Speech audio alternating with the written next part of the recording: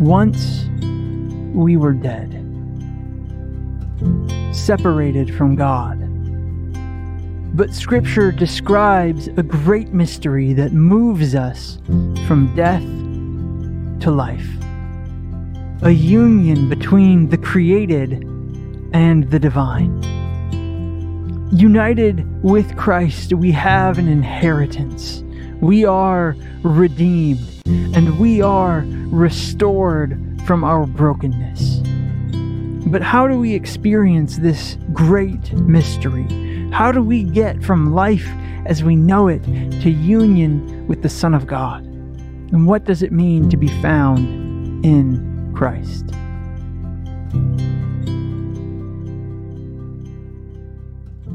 Well, good morning again.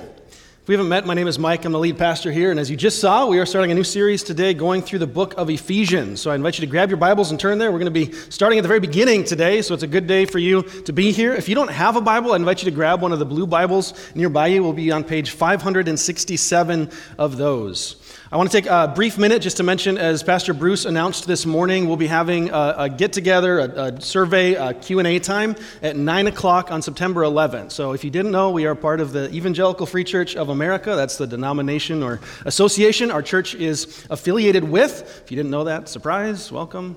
But my dad serves as the director of theology for the denomination, and in 2019, the denomination voted to make a tweak to our statement of faith. It's one word. We changed the word premillennial return of our Christ to the glorious return of our Christ. If you don't know what that means, I'd like to invite you to come to a get-together. We'll have some Q&A time. I'm going to ask my dad to do a brief overview of this change, why it's significant, and the implications for us in ministry today. So we'll be meeting in the youth room for that, September 11th at 9 a.m. If you have questions, as Bruce said, feel free to reach out to me. Now, on to Ephesians. If you didn't know, one of the things I love to do is I love to read. I've loved to for years. In fact, when I was growing up, what I used to do is I would sneak books into my bed and then stay up late just trying to get through as many books as I possibly could. My favorite book series as I was growing up was Hardy Boys. If you haven't read it, it's a mystery book, similar to like Scooby-Doo, which happened to be my favorite TV show to watch. Read The Happy Hollisters. I slowly worked my way up to Sherlock Holmes books, The Father Brown by G.K. Chesterton, which was recently turned into a BBC series that is wonderful. But I think part of the reason that mysteries are always so enjoyable for people is they provide a clear explanation for events. And we as humans have this obsession with certainty.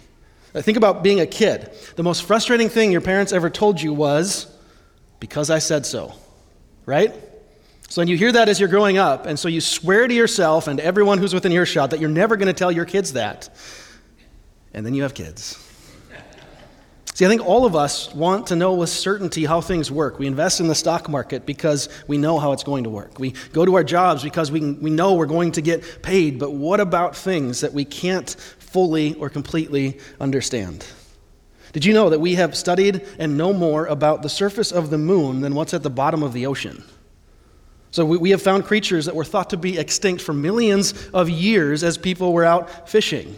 Even the newly sent out James Webb Space Telescope. If you haven't looked it up yet, look it up and see some of the pictures of these far-off galaxies. But it's revealing things that scientists are being forced to now change their thoughts on how the known world even came into existence. See, we love certainty about things, but we worship a God that we can't fully understand. So since we've been taught to figure out how everything works, including unsolvable mysteries, like if you haven't read Sherlock Holmes, there's one where the only thing that gave the person, the culprit, away was that the dog didn't bark. You can ask me later about that story. But because of that, we have a tendency to approach God the exact same way.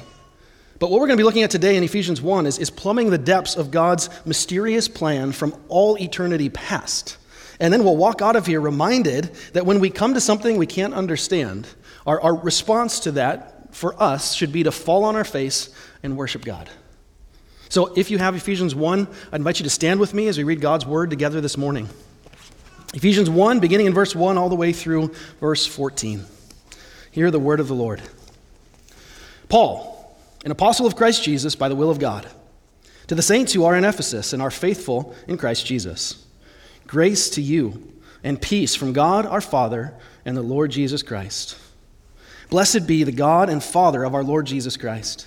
who has blessed us in Christ with every spiritual blessing in the heavenly places, even as he chose us in him before the foundation of the world, that we should be holy and blameless before him. In love, he predestined us for adoption to himself as sons through Jesus Christ, according to the purpose of his will, to the praise of his glorious grace with which he has blessed us in the beloved. In him we have redemption through his blood, the forgiveness of our trespasses, according to the riches of his grace, which he lavished upon us in all wisdom and insight, making known to us the mystery of his will, according to his purpose, which he set forth in Christ, as a plan for the fullness of time, to unite all things in him, things in heaven and things on earth. In him we have obtained an inheritance, having been predestined according to the purpose of him who works all things according to the counsel of his will, so that we who were the first to hope in Christ might be to the praise of his glory. In him you also, when you heard the word of truth, the gospel of your salvation, and believed in him, were sealed with the promised Holy Spirit, who is the guarantee of our inheritance until we acquire possession of it, to the praise of his glory. Thus ends the reading of God's holy, inspired word. I'd invite you to be seated, and as you're seated, please pray with me. God, I thank you that you are beyond our feeble comprehension. I thank you that your thoughts are not our thoughts and your ways are not our ways. And I thank you that for the little glimpses that we get to see, you revealing yourself to us through your word. God, may we submit ourselves to your word. May we conform ourselves daily into the image of your Son. And I pray for the courage and the strength and the regular reminder that we are now in you. God, may we be a better reflection of you as we walk out of our doors today. May we stand in awe of the wonderful God that you are. We pray all these things in Jesus' name. Amen. Well, Paul starts right out of the gate with a basic introduction stating who wrote this letter. It says, Paul, an apostle of Christ Jesus, by the will of God. Now, there has been some debate over the past 2 centuries about whether or not Paul actually wrote this. So just the basic summary of the debate is there are a few unique words compared to some of the other letters that Paul has written, and like 26%, so about a quarter of this whole book is repeated verbatim in Colossians. I don't find those arguments convincing, and neither should you. Because wouldn't it make sense for you to use similar language if you wrote 2 letters? Don't you think there would be some overlap between them? And at the same time, don't you also try to accommodate your message to the people that you're talking to? Not saying that you change the truth, but you do use different language based on the specific group that you are writing to. So it says Paul, and then he identifies himself an apostle. Now, just so you know, an apostle is limited to the first century. The definition in the New Testament of an apostle is someone who has visibly seen the risen Christ. So Paul is the last one to do that, the last possible person, because Jesus appeared to him on the road as he was going to Damascus to try to convert or to imprison other Christians. Now, the word we translate as apostle is literally just translated as a messenger. So in the New Testament, it's referring to someone who is spreading the message from God of the gospel.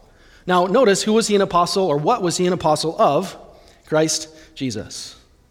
Now, starting right out of the gate, we're reminded that the whole Bible, from beginning to end, is God's revelation through Christ Jesus. So Paul in this letter is explaining the reality, what it looks like for Jesus Christ to be the focus of our entire lives. So keep that in the forefront of your minds, everything through Jesus, as we spend the next 3 months walking through this book. And then there's this phrase at the end, the will of God. Paul didn't come up with this call. He didn't imagine this commission out of thin air from his own desire or from his own gifting. This comes straight from God. And this theme will also carry throughout the book. God's will from eternity past has been to unite a people to himself for his glory. So God's sovereignty is going to come up throughout the book. Sovereignty is just a word that refers to his power and his authority over everything in creation. So this is where Paul is beginning this letter and then sets the stage for the implication of that through the rest of the letter. So this is who wrote it, Paul the apostle. He wrote it to the saints who are in Ephesus. You can literally translate that word, the saints, to holy ones. Now, oftentimes when we read something like this, saints, throughout the Bible, we are thinking of those who are sainted by the Roman Catholic Church. Someone did a brief study of it, and in order to get sainted, there's all these different processes and procedures that you have to go through. It costs something like $750,000 to get to the level of being sainted. So if you have an extra $750,000 around, you too can be a saint. But throughout the New Testament, when New Testament writers are using this phrase, it's referring to anyone who has put their faith in Christ. So that's where Paul goes on and says, who are in Ephesus and are faithful in Christ Jesus. Now it says in Ephesus, so Ephesus at the time was the third biggest city in the Roman Empire. Ephesus was, if you look on here, you can kind of see it, sitting right in what is modern-day Turkey. It was the major throughput. There were 4 primary roads that came through here, and it was a port city, which meant Ephesus was incredibly wealthy and a center of commerce and influence to the rest of the world. But a couple things you need to know about it. First is there was a huge temple at their center that was actually labeled one of the 7 wonders of the ancient world. It was a temple dedicated to the god Artemis, also known as Diana. Now, if you've seen pictures of the Parthenon in Greece, the one that was dedicated to Artemis was 4 times bigger. So while Diana was the most prevalent, she wasn't the only god worship. There were a lot of magic and cultic ideas that pervaded Ephesus, which is honestly very similar to a lot of major cities today. Think of a place like New York City or Hong Kong. So Ephesus was also known as the mother of Asia. So Ephesus served as the entry point to the entire rest of the continent in there. And most scholars believe that this letter was meant to be a circular letter. So since Ephesus was the entry point, word would travel there to the rest of the other churches in Asia, which is where in Acts you can read the account of where the word from Paul spread to all of Asia. Now the last thing that Paul says in here is his typical Pauline greeting: grace and peace. Grace is the Greek word that people would use in a common vernacular, and peace is the Jewish word. So Paul knows the audience that he's writing to. He's greeting them with a Greek word and with a Jewish word. And then he goes on and leads into his primary argument and point in this passage. So beginning in verse 3 all the way through 14, in our English Bibles, it has a number of like periods and commas and those kinds of things. In the original Greek manuscript, this was one run-on sentence. In fact, it's the longest run-on sentence that has ever been found in any ancient Greek manuscripts, which means all of these verses in here are connected together. Because for Paul, there's no distinction between how all 3 persons of the Godhead are involved in our salvation. So Paul begins using a Jewish greeting: blessed be. This is a Jewish custom called barakah, which is the Hebrew word for blessed be. So if you notice this morning, Pastor Bruce read to us from Psalm 103, which goes through a list of things that we should bless God for. In the first century, it was customary for the Jews to they had 18 different blessed be's that they would recite throughout the day. So blessed be God, Father, for what he has done in our lives, those kinds of things. But notice the repetition here that Paul begins this with. So blessed be God the Father, who has blessed us with every spiritual blessing in the heavenly places. So Paul is just going over and over at the beginning all these blessings that God has given to us. Even the worship and praise of God is meant to originate with him. See, we can't bless God unless he first blesses us, which has happened to us now because of and through Jesus. But notice that it lands here with spiritual blessings. But how many spiritual blessings? Every single one. I think at times we're tempted to view God and his blessings like Scrooge from A Christmas Story, where you're counting every penny and ensuring no one gets too much. Instead, the picture we're seeing here is a God who's throwing out blessings like it's running out of style. I couldn't help but think of this GIF. It's like Oprah running around, you get a blessing, you get a blessing, you get a blessing. Blessings for everyone. There's nothing held back, nothing kept in reserves. God is all in on his blessings. But where are these blessings? Because I look at my life and I don't always feel like it's overflowing with blessings. I still see sickness. I still see people dying. I still see wars taking place in the world around us. These blessings are in the heavenly places. The first century readers, unlike us, would have understood that there's a lot more to the world than we can see with our 2 eyes. There's a much greater and bigger reality that is taking place around us every day that we are often oblivious to. Think of it like radio waves. Everywhere we walk, there are radio waves that are passing through us, that are going through buildings, but we can't hear them. But if we were to get a radio and turn it on and then tune it to a specific frequency, we would be able to listen to music, to talk radio, etc. Now, maybe that's too dated of a reference. Does anyone have a cell phone? Because it works the same way. There's cell phone signals that are being sent all across, at this point, the world. And unless you have the right stuff in order to access it, you're not going to be able to know what's even around you. So how do we tune to the right station if you're using the radio, or make sure our cell phone is connected to the right network? Spiritually, it begins by us being in Christ. This theme, this idea of being in Christ, is the connective tissue throughout this entire section. In fact, in these 14 verses, Paul repeats this idea in him or in Christ 11 times in 14 verses. One scholar said, the key for understanding this letter is recognizing that all believers have a new identity in Christ. So when did this being in Christ begin? It says, when God chose us in him before the foundation of the world. So from eternity past, God had a perfect plan that included the salvation of his people. But notice as well that there is a point to his choosing, that we should be holy and blameless before him. Do not get that order reversed. God didn't choose us because we are holy and blameless or because of anything that we have done that merited his favor. Instead, we were chosen only because of his grace. Then because of the overflow of that grace, we can now be holy and blameless before him. And this isn't a new reality. This has been God's plan literally forever.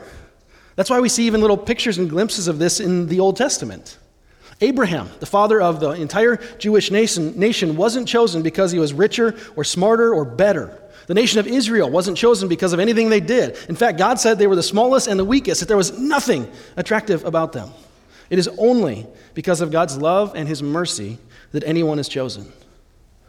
Now, with that background, we see a next word that has caused all sorts of discussion over the past 2 millennia. Predestination. I've even been told from some people just having conversations about theological issues that predestination is unbiblical. I'm not sure which Bible they were reading, but it wasn't this one. See, the reality is predestination is a wonderfully biblical and comforting doctrine.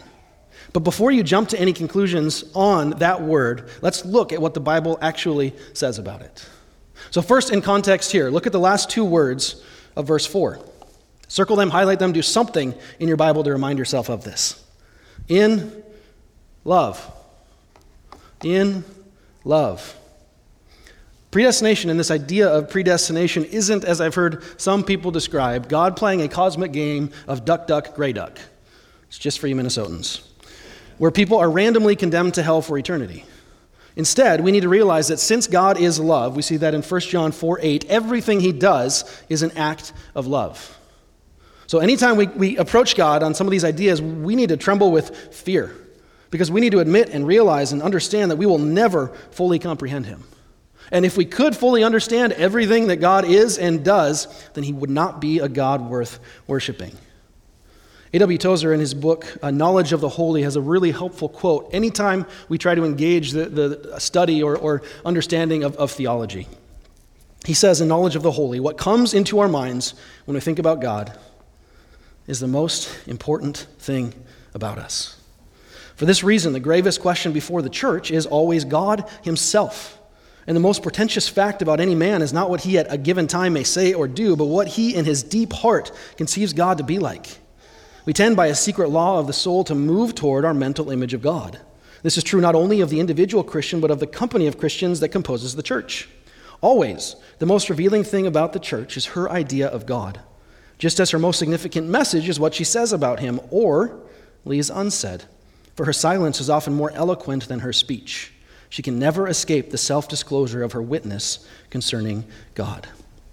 What Tozer is saying here is if we get God wrong, we will be conforming our lives to the wrong standard, and we will be aiming in completely the wrong direction. Now, additionally, because we're not God, we have what one of my professors in seminary called a mystery card to play. Because at some point, you're going to reach the end of what the Bible reveals to us about God. Now, I would caution you, we have the mystery card, but we are not to play it too soon. We are commanded to wrestle with everything God has said and revealed. And then after you've wrestled through everything God has revealed to us through Scripture, fall on your face and worship him. Because as we see in Isaiah, his ways are not our ways and his thoughts are not our thoughts. So the word predestination is literally translated to foreordain or predestined. Like there's not a huge semantic range of options that you can use to interpret this. The Evangelical Dictionary of Theology defines it as God's predetermination of persons to a specific end, an aspect of God's rule over all that he created and sustained. Now, this word is only used 6 times in the Old Testament. So we're going to look at every one of those uses to see what it is that Paul is referring to when he brings up this word predestination. First one is in Acts chapter 4, verses 27 and 28. This is right as the early church is getting started, and this is a prayer from the early believers asking for boldness to continue preaching. It begins referring to God as our sovereign Lord. Remember, sovereign is authority and control over everything that exists. And then it goes on to quote Psalm 2 and then leads to these two verses. For truly in this city they were gathered together against your holy servant Jesus, whom you anointed, both Herod and Pontius Pilate, along with the Gentiles and the peoples of Israel, to do whatever your hand and your plan had predestined to take place. This passage tells us that even worldly events, things that are taking place around us, happen according to God's predetermination or predestination. The second one is in Romans chapter 8, well, the next two. This is what is referred to as the golden chain of salvation, which you'll see as I walk through it here. So verses 28 through 30, it says, we know that for those who love God, all things work together for good, for those who are called according to his purpose.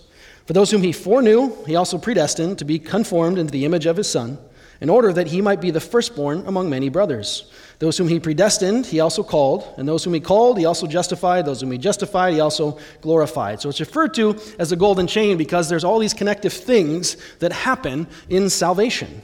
So it says he foreknew, then he predestined, then he called, then he justified, and then finally he glorified. So in salvation, we are predestined individually, but notice there is even in this text a purpose to this salvation: to be conformed to the image of his Son. Another way of summarizing that, you could say it's being in Christ. See, predestination is just one part of this chain that culminates in glorification. So this passage is telling us that salvation comes about because of God's predetermination. The last one before Ephesians is in 1 Corinthians chapter 2, verse 7.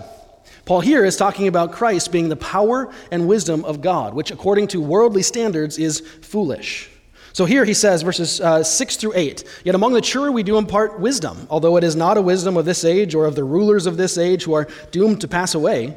But we impart a secret and hidden wisdom from God, which God decreed, it's the same word, you could say predestined before the ages for our glory.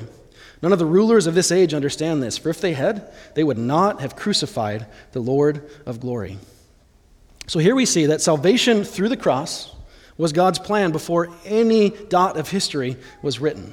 And again, the only other passage this word is used is in Ephesians 1, where it occurs twice. So what we see if we look through all of Scripture in the use of this word is two things, two realities. The first is God is completely sovereign, which means he is in control of everything that happens. Second thing we see is humans are completely responsible for their actions. How does that work in God's economy? This is where we can now say it's a mystery. As we're doing theology, we must be careful to only go as far as the Bible explicitly speaks and no further, because there's some things that we will not understand. So I printed this off to remind us, in any of these theological discussions, you have a card to play. Some things are mysterious that we will not ever fully comprehend. I can't wait to get to heaven and ask how some of these things work in God's economy. But until that day, we dig in, we study, we try to apply our minds and everything that we have to it, but then we realize that we are not God and he is, so we throw up the mystery card. Now there's one passage in particular that I think most carefully and as explicitly as you can find mentions this. It's Acts 13:48. It says, the Gentiles heard this, they began rejoicing and glorifying the word of the Lord. And as many were appointed, you could put predestined in there, it's not the predestined word, but it's the same idea, to eternal life, believed. Same sentence, same words, all this. You have were appointed and believed. So somehow, in some way, humans are responsible for their belief. And somehow, in some way, God is sovereignly orchestrating all things. Think of the tension that you see at the end of Joseph's life in Genesis chapter 50, where Joseph has this horrendous life. He ends up being the second person in charge of all of Egypt, finally meets his brothers again, and they're trying to apologize for it. And Joseph says, you meant it for evil, but God meant it for good. So all of this, as we look through everything that we see in Scripture, when we read predestined in our Bibles, it's meant to comfort us. So often I think the word predestination is used to divide, to split. It's like a sledgehammer. Like you come in and use it to throw down anyone else's arguments. But what it's meant to be for us who are in Christ is it's meant to be a pillow. Since God is in control, we can actually sleep at night. We don't have to worry. We don't have to fret about whether or not we're predestined. We go to sleep and trust that God, who is good, who is love, is bringing everything together for our good and for his glory. Charles Spurgeon, the preacher, was asked, how do you reconcile God's sovereignty and humans' responsibility? And he replied, I never reconcile two friends. Another pastor was asked about this so-called problem, and his reply was, that's not my problem, that's God's problem. And for God, it's not a problem. Now, if we go back to Ephesians, all the way back here, we remember that there's a point to this predestination. It's leading somewhere. Here in this text, it says we are predestined for adoption as sons. Adoption is a beautiful reality throughout the Bible. Because of adoption, it means we have all the rights and privileges of being in God's family. Maybe you have friends who have adopted. They see a cute little baby who needs a home and bring them in.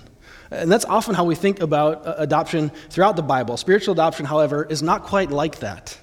Because God actually adopts us and brings us into his family when the Bible calls us or describes us as enemies who are opposed to him. Like there's nothing that is cute or lovely about us. We are literally, with all that we have, at war with him. Yet in spite of that reality, God still chooses us. Now, one note, because of our different context here, it says adoption as sons. Women, you are not left out of this. But we need to understand the context that this verse was written in. In the first century, women were not included in a family's inheritance. Now, I'm not saying that's right. I'm not putting a moral statement on it. I'm just sharing what the reality was. So throughout the New Testament, you will often see cases or instances where it says something like connecting adoption to sons, which at the time would have been completely revolutionary because it included both men and women.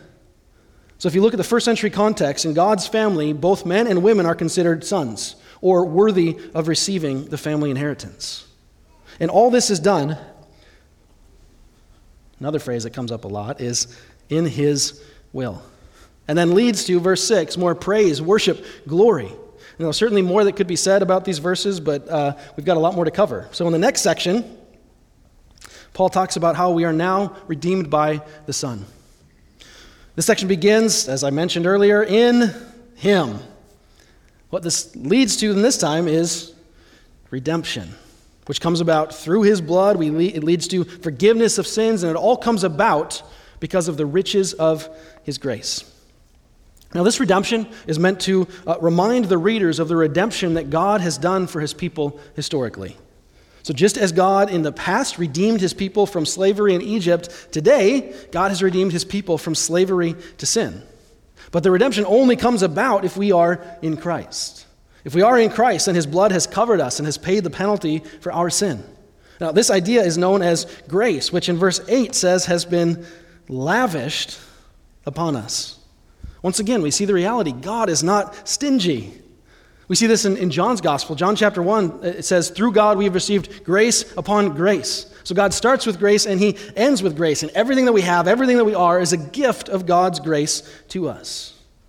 And this grace that has been extended is now making known to us the mystery of his will. See, as I mentioned earlier, magic and the occult were a big part of the Ephesian culture. So they spent a lot of time and energy trying to understand the mysteries of the gods, try to figure out how to appease them, how to get them to do what you wanted and get the things that you needed from them when you needed it. Like if you were running out of rain, if you didn't have any rain for a while, if it was a really dry season, you had to offer up certain sacrifices or things to try to appease whatever god was overseeing the fields. And if you didn't do it correctly in the right way, in the right words, with all the right things, then you were going to lose your crops and die. If you think about it, it'd be a really difficult way to live, wouldn't it? Like you never know if you're in the right place. You never know if you're doing the right thing. Yet when you're in Christ, you're now a part of that mystery, which is no longer a mystery. See, for us today, God's mysterious plan has already taken place. That's part of the joy that we have of living on this side of the cross. We can look back in history and see how it is that God accomplished his eternal plan by sending his one and only Son to bear the penalty for the sins of the world. And in this case, it says it's to unite all things to him. That is, to have Jesus be the ultimate king over any other supposed ruler or king that people were tempted to worship. Now, notice that there is nothing left out of his rule. So unite all things in him, that is Jesus Christ being the head, things in heaven and things on earth. This is just another reminder that what we can taste, what we can see, what we can smell isn't all there is. Like you even hear this phrase regularly thrown around, well, science says. Science is a theory that is constantly changing. Like when people say science is settled, push them and ask them, what science are you talking about? Because there's all sorts of different sciences. Some are more settled than others. Yet again, we act as if we have all the answers to everything. And we hate coming up to the point where things are mysterious and we can't understand them. But there are all sorts of things that we don't fully comprehend. Scientists still haven't quite figured out how gravity exactly works. Did you know that?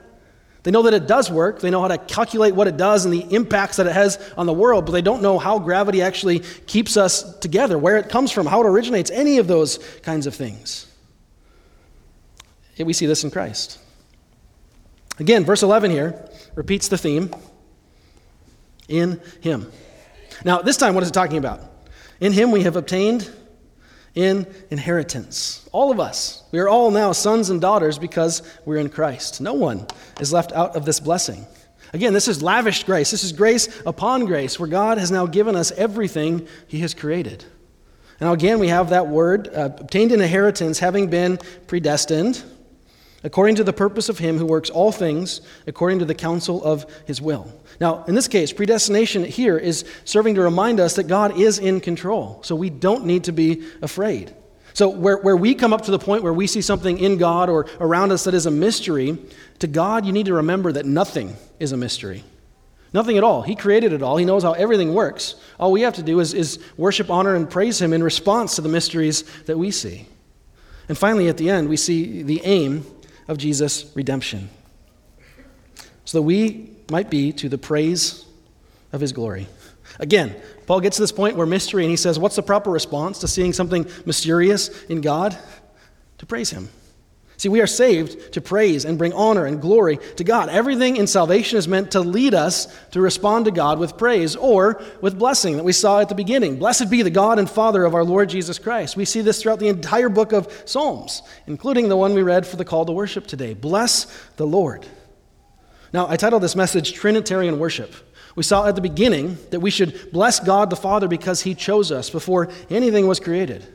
He accomplished this choosing through the Son's redemption, and we know this is guaranteed to happen because of the last two verses, because we have been sealed by the Spirit. Now, as you're starting to see this theme I mentioned earlier, it starts there again. In him.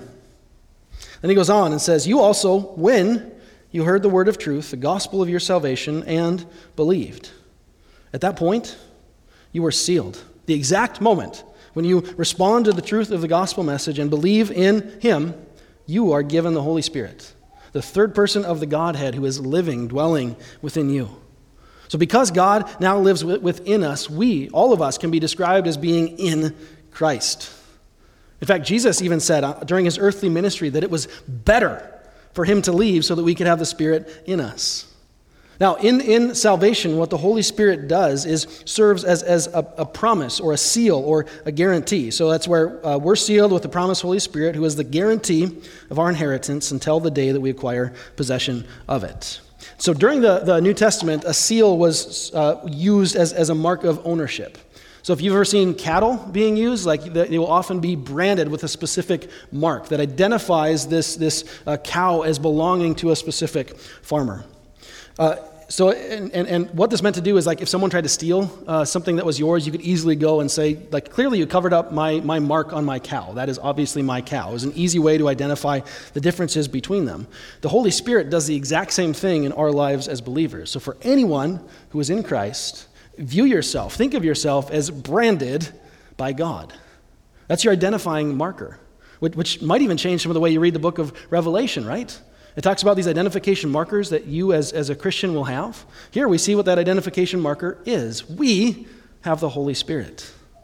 And this seal, the Holy Spirit indwelling us, actually serves as the starting point, just a little bit like think of the appetizer in a meal. Just a little taste of everything else that will be fully realized when Jesus finally comes back. See, we haven't completely acquired everything God has promised. We'll see little glimpses of it, but it's not quite there yet.